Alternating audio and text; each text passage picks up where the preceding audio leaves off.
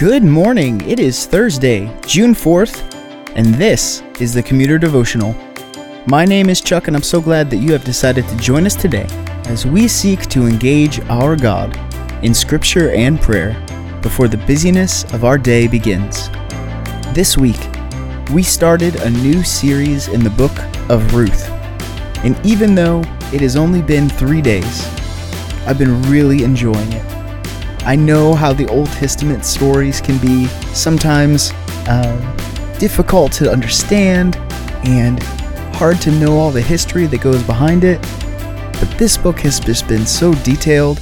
As we will see today, whoever wrote this book is a seriously talented writer.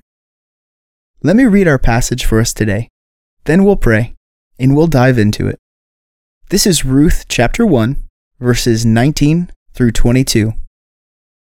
So the two of them went on until they came to Bethlehem. And when they came to Bethlehem, the whole town was stirred because of them. And the women said, "Is this Naomi?" And she said to them, "Do not call me Naomi. Call me Mara, for the Almighty has dealt with me bitterly. I went away full, and the Lord has brought me back empty. Why call me Naomi, when the Lord has testified against me, and the Almighty has brought calamity upon me?" So Naomi returned, and Ruth the Moabite, her daughter-in-law, with her, who returned from the country of Moab. And they came to Bethlehem at the beginning of barley harvest. Let's pray. As we read your word together again, renew our taste buds for the sweetness of your word. Sometimes, God, in our sinfulness, we bore easily and grow numb to the blessings you give us. Let us not be that way with your word, O Father. Help us to see its beauty this morning and to savor it like a delicate dish. We love you. Amen. Well, in our passage today, we see Naomi and Ruth return to Naomi's home in Bethlehem.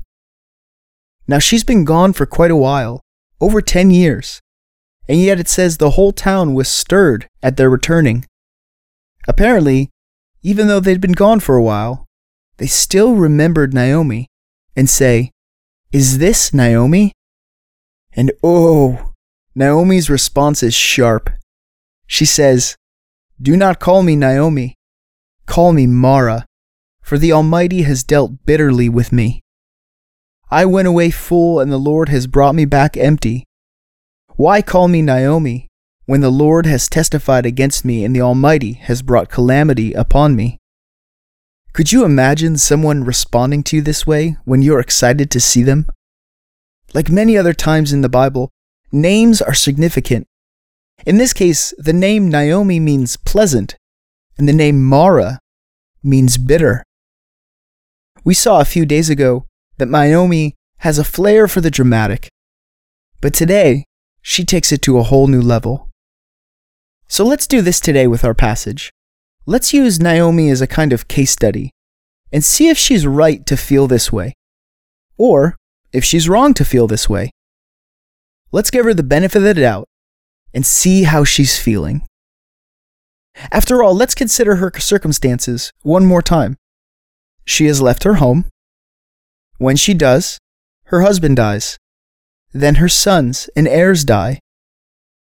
Her family line has apparently ended, and now she's returned, ashamed and humiliated, to her home, and is likely embarrassed to show her face there again, considering, in her own words, she went away full, and the Lord has brought me back empty.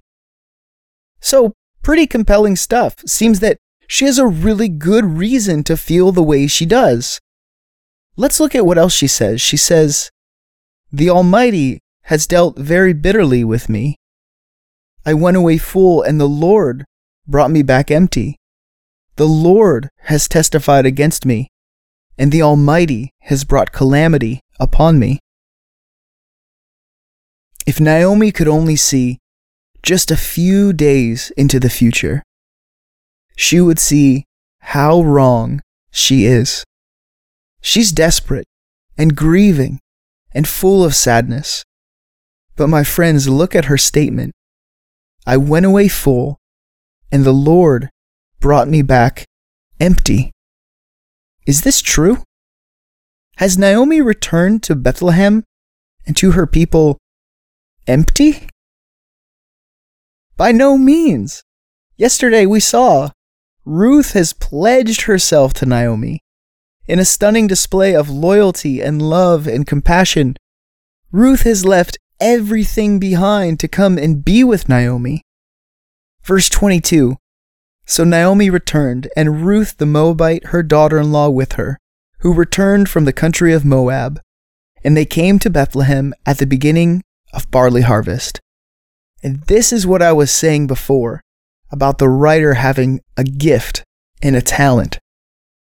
After Naomi says she comes back empty, the author says exactly the opposite and talks about Ruth returning with her. When? Did you catch when? Just at the beginning of barley harvest. A harvest is coming, friends. What a story. I just love how it begins. So as we go today, think about Naomi's situation and her circumstances. Think about her response and meditate especially on her interpretation of who God is. Naomi, in her sadness and grief, distorts God to be a God who afflicts and testifies against her. But the author shows right away that God is much, much more than that. The harvest is just beginning. Let's close in prayer. God, thank you for your word to us today. Thank you for the clarity that the Bible brings to us about who you are. We sympathize with Naomi. She is hurting, God, and grieving. And similarly, all of us at times have made you out to be a God who has a different character and a different nature than the one you actually have. And that's why we're so thankful for your word. Your word just shows us a consistent message and is constantly preaching a steadfast message of who you are. You are the Lord of the harvest. You are the Lord who brings a bounty. And sometimes, if we just could see into the future, we could see what you are doing. We could see the harvest. But we cannot, Father. And that does not mean that you are not good. So help us to sow well. Even as we sow with tears and weeping, you are still the Lord of the harvest.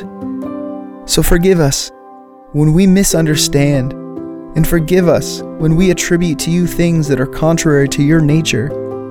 Keep us in your word daily, so it can get us back on the road of knowledge and understanding. Lord, we love you. We love learning about you. In your Son's name we pray. Amen. Go in peace. I will see you tomorrow.